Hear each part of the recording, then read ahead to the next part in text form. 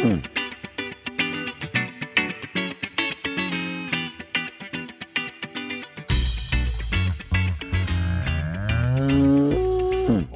to the Moos Room, everybody. It's a momentous day because the OG3 is here. We're all here today, which hasn't happened for like 5 or 6 weeks, I think. So Great to have everyone back. Emily's here. Bradley's here. Despite him traveling everywhere, he's here today. Yeah. Reunited, and it feels so good. Yeah, beautiful. More importantly than these two being here, we have an amazing guest, and Bradley's on a streak of getting amazing guests. Today we have Kim Stackhouse-Lawson here from CSU AgNext, and we're going to be talking kind of a follow-up on a previous episode.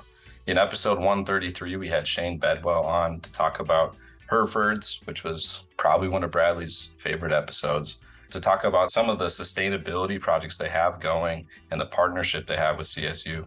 So with that, thank you for being here, Kim. We really appreciate it. Yeah, thanks for having me. Before we get to the very important questions, Kim, can you just give us an overview of what you do very briefly? I know it's probably pretty hard to do it briefly, but give us an overview of your position, what you do now, maybe a little background on where you were previously. Yeah, sure. So I'm the director of AgNext at CSU, which is a new initiative within the college that sits between the College of Ag and the College of Vet Med and Biomedical Sciences. So my role here is to lead that group. And then I also conduct my own research, which is wonderful and of course very fun, and have graduate students and all the things that scientists love to do. Prior to that, I was the head of sustainability for JBS USA. So JBS is the second largest food company in the world, and all they do is animal protein. So it's a pretty unique group. And I led the sustainability initiatives for the company outside of Brazil. So my responsibility was in all of the business units, so all 3 proteins, beef, pork, and chicken, and then all of the ancillary businesses as well in North America, Australia, New Zealand, and Europe. Prior to that, I was with the National Cattlemen's Beef Association, where I started the Beef Checkoff Sustainability Research Program and also started the U.S. Roundtable for Sustainable Beef. And then prior to that, my PhD, I'm a UC Davis alum and worked alongside Frank Mitloner there. So yeah, it's fun to come back to academia, but I certainly took a bit of a circuitous route to get there and to come back. Well, you can see why we're so excited to have Kim on. There's so much information and that we want to get out. Hopefully we can get it done in one episode. We might split it just because there's so much to talk about. And Bradley's super excited, especially with the sustainability side. But before we get into anything, Emily, take us away. Of course, for our regular listeners, we have a guest on, so you know what it's time for. Our 2 questions. Kim, the first question we have for you, super important. No wrong answers, despite what Joe and Brad may tell you. What is your favorite breed of dairy cattle?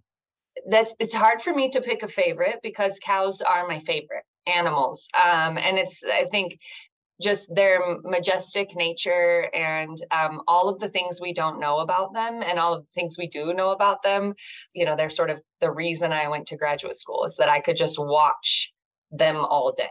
And it's kind of nerdy and a little bit weird, but I really could. So from kind of Bos Indicus to Bos Taurus, I don't know what it is, if it's their noses or their eyelashes or how they can eat anything and turn it into delicious milk and meat.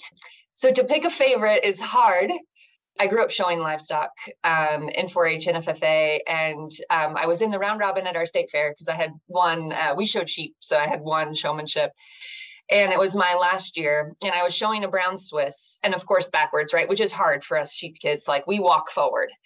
And this cow, and she was a big, in full milk production cow that was showing, and she gave me the biggest kiss in front, like licked me from neck to the top of my head as the judge was walking by. And I ended up winning round robin somehow, because I learned later, right, that as a dairy kid, like that's one of the things you do not do, is let them just totally lick you. But she was so endearing and so sweet. So I would have to say, certainly not a favorite breed, but she might be my all-time favorite cow because it's put a lasting impression on me as she looked down on me because, of course, she was huge and gave me the biggest kiss ever. So we got one friendly brown Swiss. All right, Joe, where are we at in our tally? Unfortunately, Holsteins at 20, Jerseys at 14, Brown Swiss now at 8, Montbellier at 3, Dutch Belted at 3, Normandy at 2, Guernsey at 2, Milking Shorthorn at 1, and Ayrshire at 1. And of course, a special shout out to a Guernsey named Taffy. Shout out to Taffy, yes. So that brings us to our next question. And now I'm curious if you're going to have a similar answer to this one. What is your favorite breed of beef cattle? Yes. So again, can't pick a favorite breed, but I have a favorite cow. This was sort of my big introduction into animal agriculture. So I grew up, my parents are both foresters, so natural resource, kind of ecologist. My dad has a master's in fire ecology, and my mother was the first female forester in the state of California. So that's, kind of cool that she was able to accomplish that. And so I didn't grow up in animal agriculture, but we grew up in a community that was trees and ranches. And in Northern California, those two things very much work in parallel.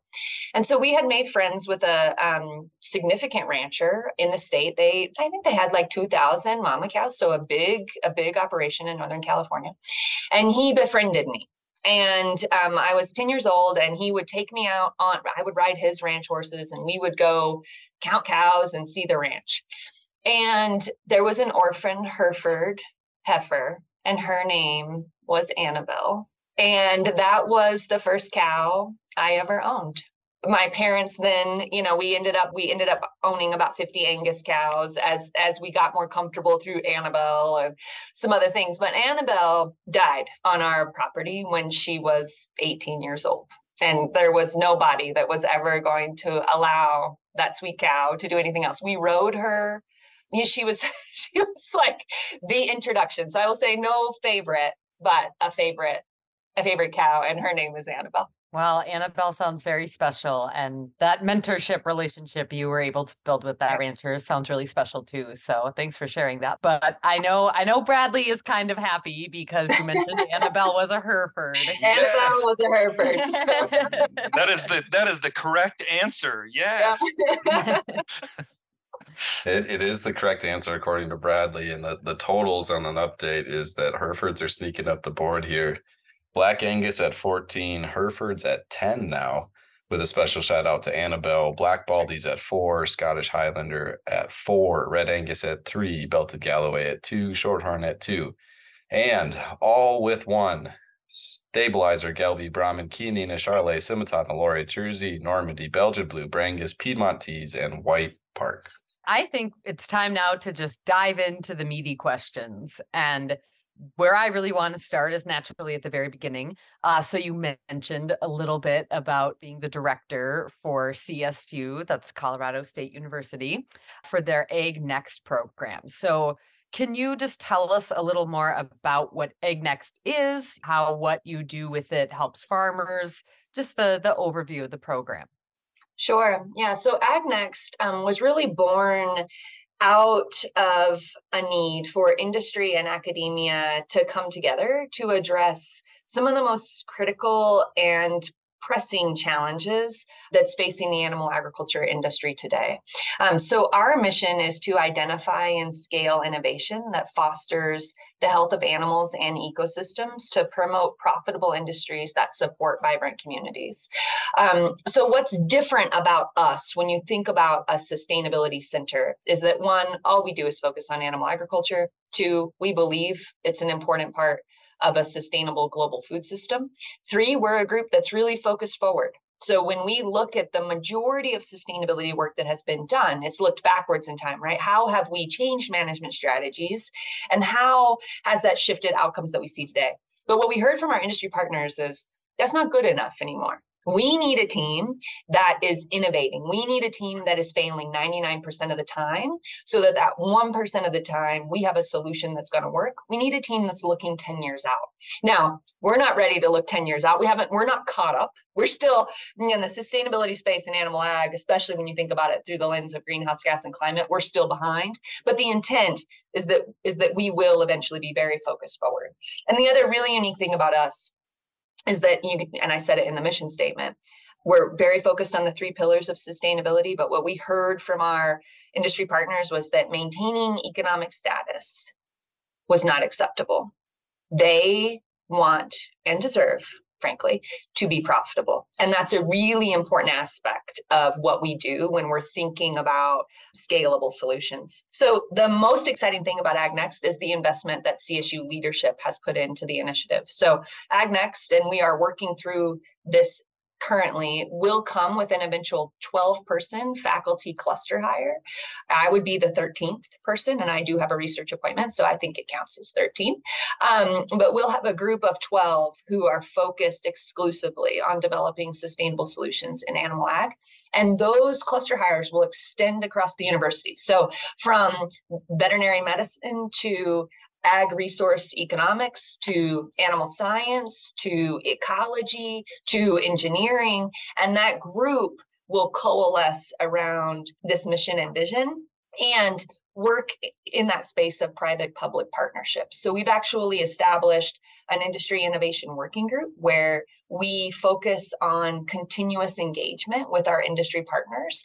And those members have their term at 3 years. So we're constantly hearing from new people in that space. And it could be a smaller rancher, right, who has maybe 40 or 50 cows, to a multinational food company. Right now we have Safeway and Albertsons sitting on that, right? So we're really trying to, there's an organic dairy, there's a conventional dairy, we're really trying to bring together diverse stakeholders to understand what are your challenges, how can we help innovate with you, and how do we work in parallel to make sure that we're answering the questions that are most pressing to you. So asking them things like, why is this hard to implement? Where is the challenge as we come from more, focused research to actual boots on the ground, let's put this practice in that place-based kind of solution setting.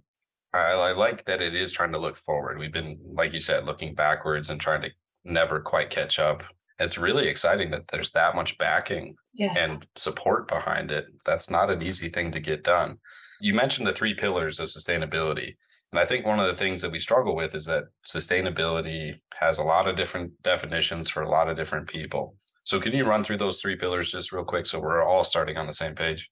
Yeah, so those 3 pillars for sustainability are environment, social, and economic. And they're spoken about in different terms, right? So I think those are certainly the most common. It doesn't necessarily mean that's the definition that someone may have, but that's certainly the way that the topic area of sustainability has matured, which is really positive, right? It allows those of us who focus in this area to be more systems focused and to understand unique, perhaps unintended consequences, right? So if you focus on a solution in one category, there's going to be effects in the system. And the intent is that you're developing solutions that are not myopic, so not single focused, right? And also considerate of these other really important elements of business.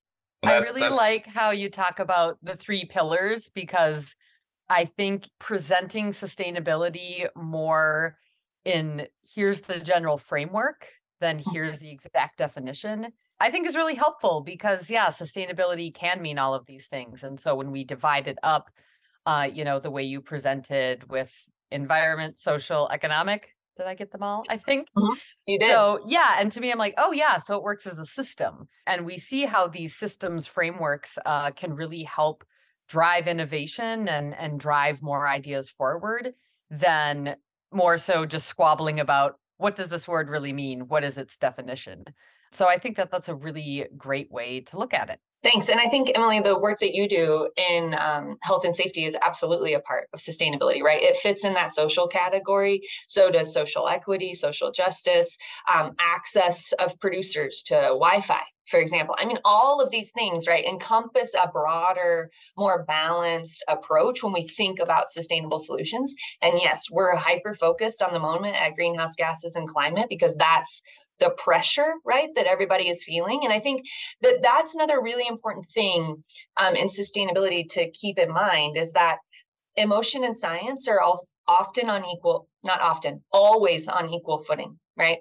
And if you ever have a question about which one wins, it's not what the four of us do every day, right? It's often the emotional drivers that will elevate different topic areas within the broader sustainability concept or theory up. And right now, that's greenhouse gases and climate.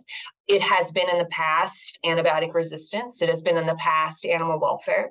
Oftentimes from many corporations, team member health and safety is the number one thing that they're focused on, right? So it's going to depend on a lot of different things how these topic areas are prioritized within an organization like the Hereford Association to an organization that may be like a Nestle or a Unilever, right? They're all going to be approaching these topics differently.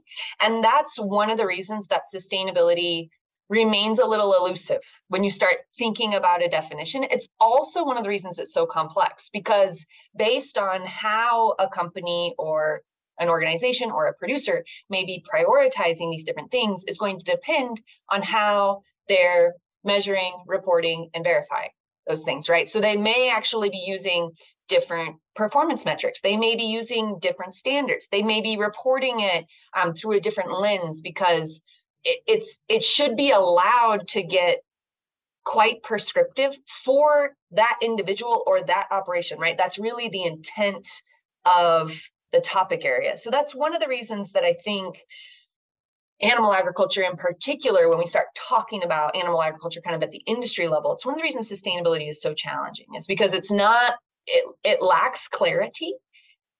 And yet some of that is intentional and really important, right? So that we can pivot and do systems things and we can talk about unintended consequences and producers can get place-based because what works for a dairy in Minnesota might not work for a dairy in Colorado, right? And we've got to let these individuals use solutions driving towards innovation and similar outcomes, but those solutions may be vastly different, right? And we've got to empower that, and we've got to help them take credit for that too, right? In this emotional framing of the topic. Well, and that's something that we talk about on the show quite often, especially related to cattle production, that nothing is cookie cutter. Like, you can't take a protocol or something and just plug it in on another cattle operation, dairy or beef, because they're so different. I'm super excited that that's the way that this is going and that you're trying to empower each individual system or region or individual themselves to figure it out in their own way. I mean, we got some of your background, Kim, on how you got interested in cattle themselves, but how did you get interested in this specific area of study, talking about carbon footprints and things like that when it relates to cattle? So I was in graduate school. Well, actually, I was just finishing my undergrad at Davis in California when San Francisco had their first Meatless Monday. And it was in response to dairy's impact actually on the climate. And it was a really unique thing, right, to experience, right? Because I was a senior. I was thinking about what I was going to do next. I knew I wanted to make a difference, but I wasn't totally sure how. And then all of a sudden, San Francisco has a Meatless Monday around, this is how you save the planet, basically, go meat free and go dairy free. And all of a sudden, Davis has the leading expert in greenhouse gas emissions. And Dr. Metloner was an assistant professor at the time, and he had been at Davis for 1 or 2 years, right? And had measured emissions from beef. But I mean, we didn't really know anything about greenhouse gas emissions, right, in that 2005, 2006 timeframe.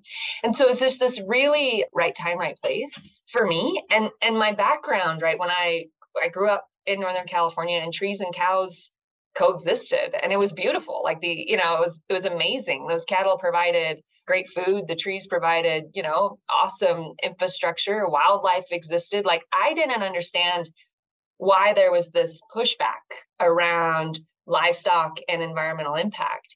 And I went to Frank and I said, I want to help. What can I do? And he said, come to graduate school. And that's how I got interested. And I took my first atmospheric classes and learned about climate change and global warming and how anthropogenic greenhouse gases contribute to that and where they come from. And then I got good at, more than just the principles of nutrition that a typical undergraduate would take, and away we went.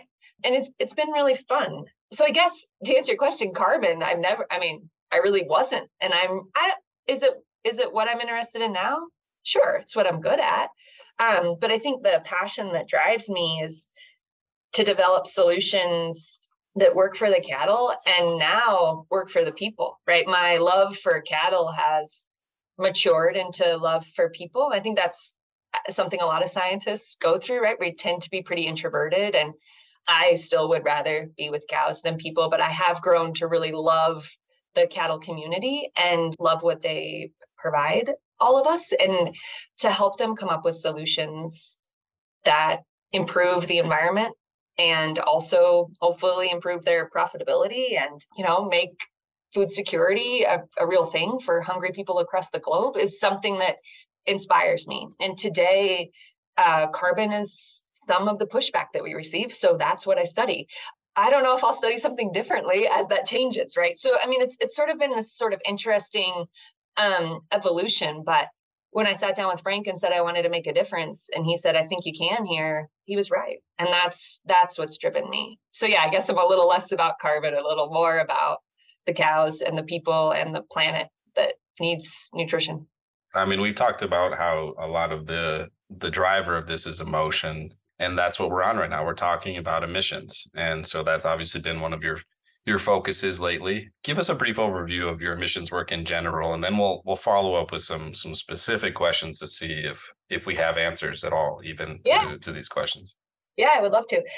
So we're a relatively new organization within a university, of course, and I've only been back in academia for 2 years. So that's a very short time frame to build a research program. But what I have been working on is building the largest research facility in the country to measure greenhouse gas emissions from livestock. And we have that now at CSU. So we can measure 215 head individually. And if we jump to pin level emissions, we can measure 320 head at a time. And that's a confinement setting and grazing settings. And as we know, right, grazing, we don't know much about emissions from grazing animals. There's been some great work done actually at Michigan State, but really understanding emissions and how they differ in different regions and different grazing environments is something we do not know from a scientific perspective. And our models are not truly granular enough to even estimate them well, right? So that's something I have great passion in. So we're working on kind of getting a lot of this research up and running. We will do a lot baselining emissions. So, today the equations that the International Panel on Climate Change and EPA use to estimate methane emissions are only based on data from 440 head. And a lot of that data is relatively antiquated, like think 2010 timeframe that we were collecting a lot of that data. So, we believe pretty strongly that cattle have changed since 2010. We believe strongly that we're better at measuring emissions now. And no, it's not super fundable, right, or novel work. And yet it's so important to get accurate baseline emissions on where we're at today for a lot of reasons, right? We need them for confidence in carbon markets. We need them so that producers have confidence on where to start. And we need them so that we know, okay, if we implement X technology, Rumensin or Muninsin, depending upon what species you're working with, is a great example, right? How much is it really improving, and how do we begin to stack these technologies? So in the cattle feeding world, right, we know that fat reduces emissions. We know steam flake corn reduces emissions. We know Rumensin reduces emissions a little bit. But what happens when we start stacking those things?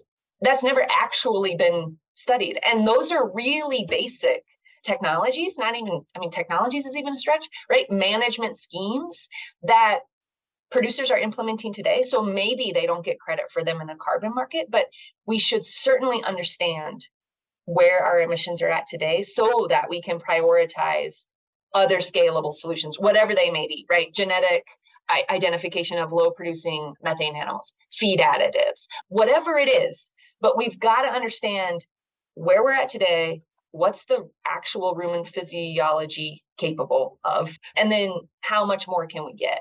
And it's interesting, I'm not really a scientist who focuses much on that kind of basic work. It's not really what interests me. What interests me is more place-based production, practical type research. But we need some of that before we can jump into, all right, let's roll on solutions, right? And we're not ready. And I think when we think about emissions, the majority comes from the cow-calf system and beef.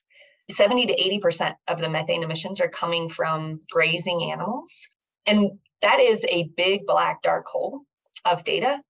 And there are no solutions today that have been tested that actually mitigate absolute emissions, right? We're really good at reducing intensity. So actually using fewer resources to produce more.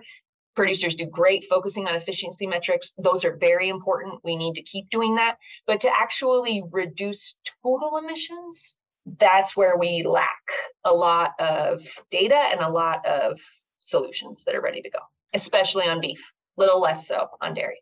Yeah, and I find that interesting. And a lot of us researchers, I was away for a bit here, and that's one of the things that we were trying to figure out as well is how do we mitigate in grazing? We were talking from the dairy perspective as well, but beef as well. Grazing is such a black box to know what to do and how to measure it, and there's so many other factors that go into that we might not have in conventional systems. So it's I think that's a key is with grazing, to be able to kind of figure that out, and it's not going to be easy. No, and it's very expensive. Exactly. The innovations around technology to measure animals in their natural environment has improved so much, and it's incredible what we can do now. But typically those green feed units tap out at about 24 head, where you can actually get good individual data. There's just some serious restrictive, maybe is not the right word, but it's hard. It's just really hard to do. And it's going to take us some time. And I think importantly, there's really limited access to federal funding and grants that actually want to understand what are the emissions? Why do we have these emissions? How are the emissions different from cattle grazing in Minnesota versus Colorado? Why are they different? What happens when we take a cow from Colorado and send her to Minnesota and vice versa? Are the methane emissions duplicate? And it's going to help us understand what's happening in that microbial and physiological environment, and maybe help us get to a solution faster, right? But there's private funding for solutions. I've got a molecule. I want you to study the molecule, but we're coming at it from the top rather than from developing knowledge, letting innovation happen after you've developed the knowledge. So there's this huge gap. And that huge gap is frankly causing a lot of problems for reporting as well, right? In the corporate sustainability space, as people set more and more net zero targets and start to work on reporting supply chain scope 3 emissions, all of these things are connected. And so this gap, I don't know how else to but the gap is really, really, really important. And is it super sexy science? No. Yeah. But is it desperately needed? Yes. Yes. Desperately needed. Well, it looks like you answered the next question, because we were going to ask you about what phase produces most of our emissions, but we've been talking about grazing doing that. So we've got our answer there. Brad, what's your next question? Well, and it kind of follows up.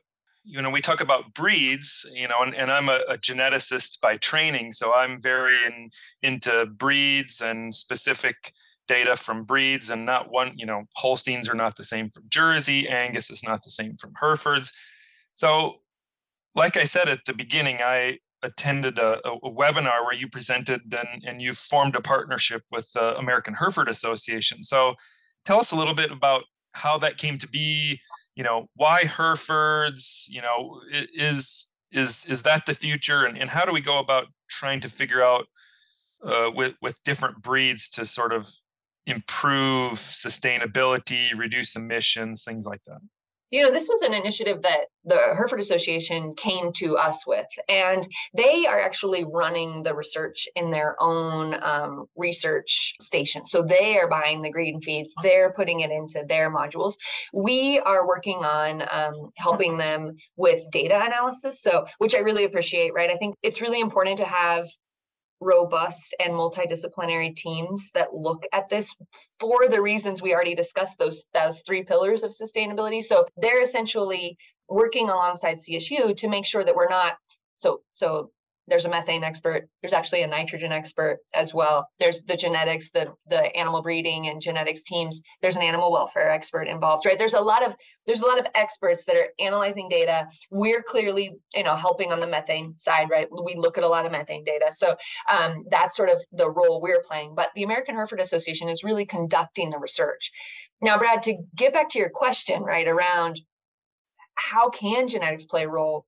Potentially huge, right? We know that there's a 10 to 15% variation in methane emissions from animals who are fed the same diet in confinement, which Lord only knows what the variation is on animals in grazing if the variation is so big on cattle in confinement, right? I think there's incredible potential to select for lower methane producing animals. Now, but Brad, we don't know how to do it. We don't know how long to measure the methane for. We don't know what other metrics we need, right? Feed intake, sure. And feed efficiencies, as you well know, is not highly heritable, right? But it's got to be connected to methane somehow. How? We know RFI, residual feed intake, it has, in some studies has shown, there's maybe 5 or 6 studies that have actually been published in this space. And so all of it's very confusing. And more importantly, we don't even know the methods by which we should be conducting to answer these questions, which again, going back to the basic science, I actually don't like doing, but we have to know how long you actually have to measure methane for to get to an actual phenotype. And we don't. So I think that there's incredible potential. So the American Hereford Association is going to be figuring a lot of that out, likely on their own, and it, in fairness, and should be proprietary to them, frankly. But there's also this huge need in the public space where our institutions work to publish that and to figure it out for society at large, but also other breed associations, right? How do we begin to select these animals? We're trying to do some of that, Brad, when we're doing other trials. We'll try to measure, we're trying to run data analytics on some of those questions. But again, funding for methods papers, Brad, it's not easy, right? We all know it's not easy to go find those kinds of funds. Yeah, and I agree. Trying to do a bunch of breed comparisons for stuff it's always difficult. And what do you measure? Yeah, you said how long do you measure? I think those are great questions. And some of this is really getting back down to the true applied research that I think a lot of us need to do.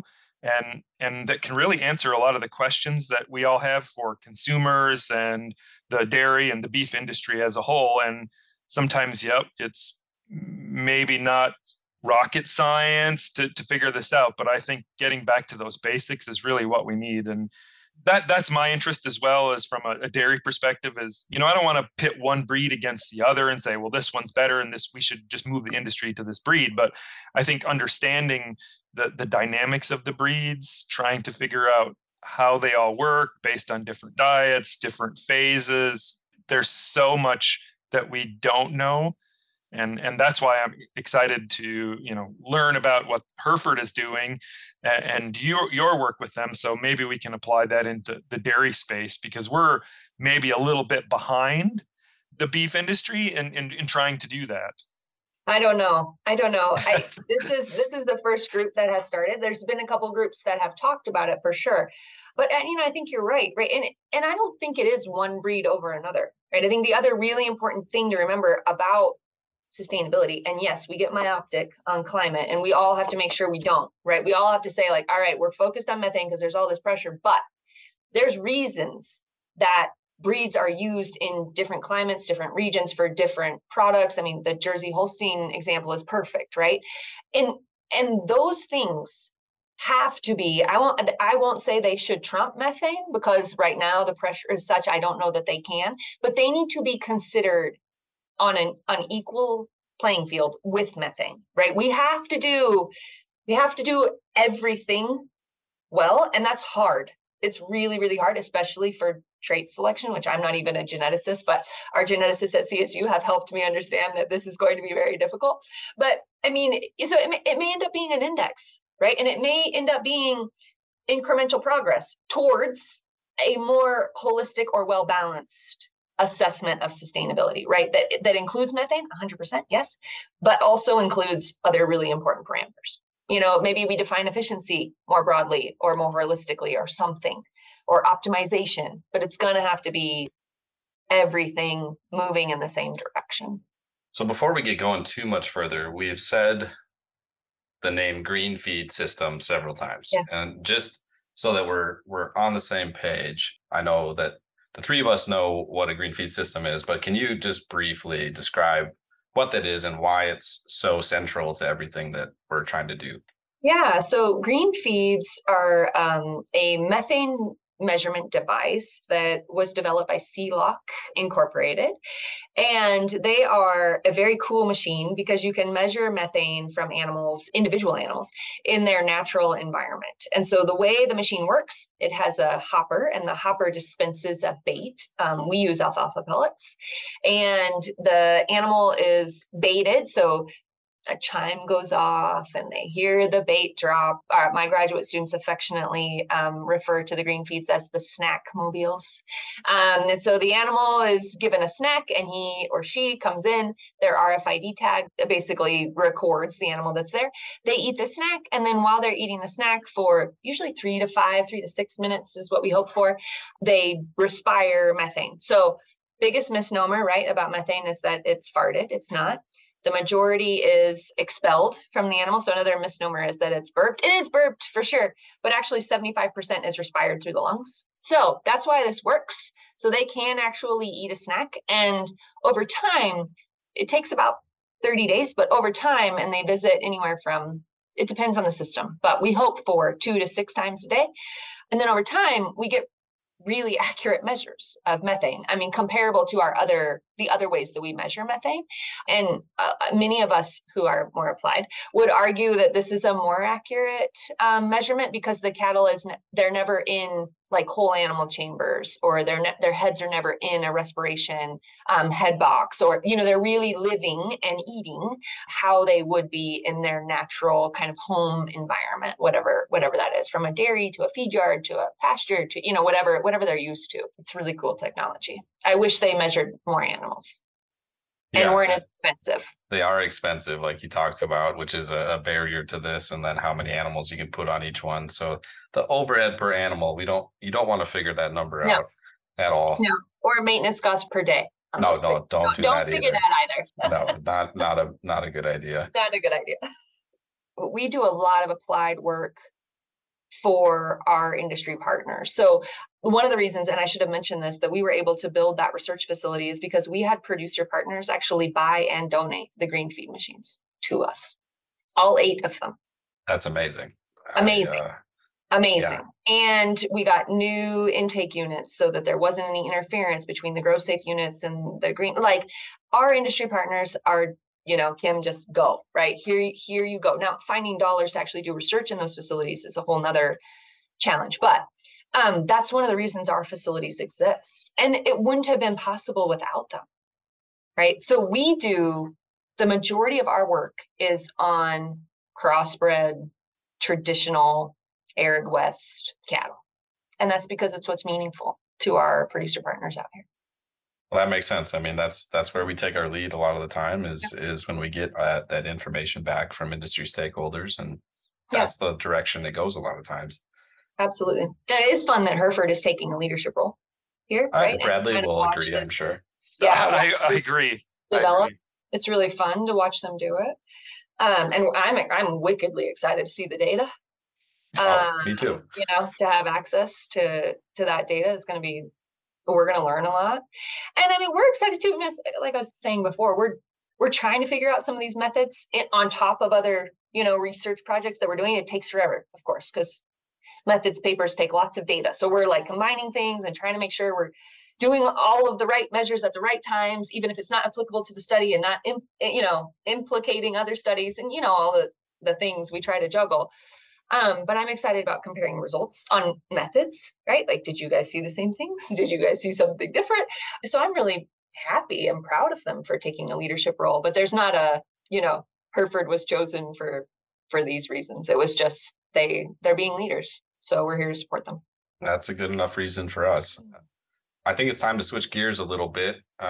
Just kind of go over some of the things that we've been reading about and had questions on that we thought would be valuable to our listeners when it comes to CSU AgNext, and some of the things in general that we use as terms in the industry. And one of those things is adaptive livestock management. So first of all, what is adaptive livestock management? And then how does that fit into the context of sustainability? We define adaptive livestock management as livestock grazing. What's up, everybody? Dr. Joe Armstrong. Not going to lie to you. We let this episode get really, really, really long. Had to cut it. It was just way too long. Too much information to digest at one time. So, unfortunately, you're going to have to come back next week to finish our conversation with Dr. Kim Stackhouse-Lawson. Lots of great information left in this conversation. I hope you join us next week. Comments, questions, scathing rebuttals, they go to the Moos room at umn.edu. That's TheMoosRoom at umn.edu. That's all I'm going to do for plugs today. I really appreciate it, everybody. Thank you. Check the show notes for more information. Bye.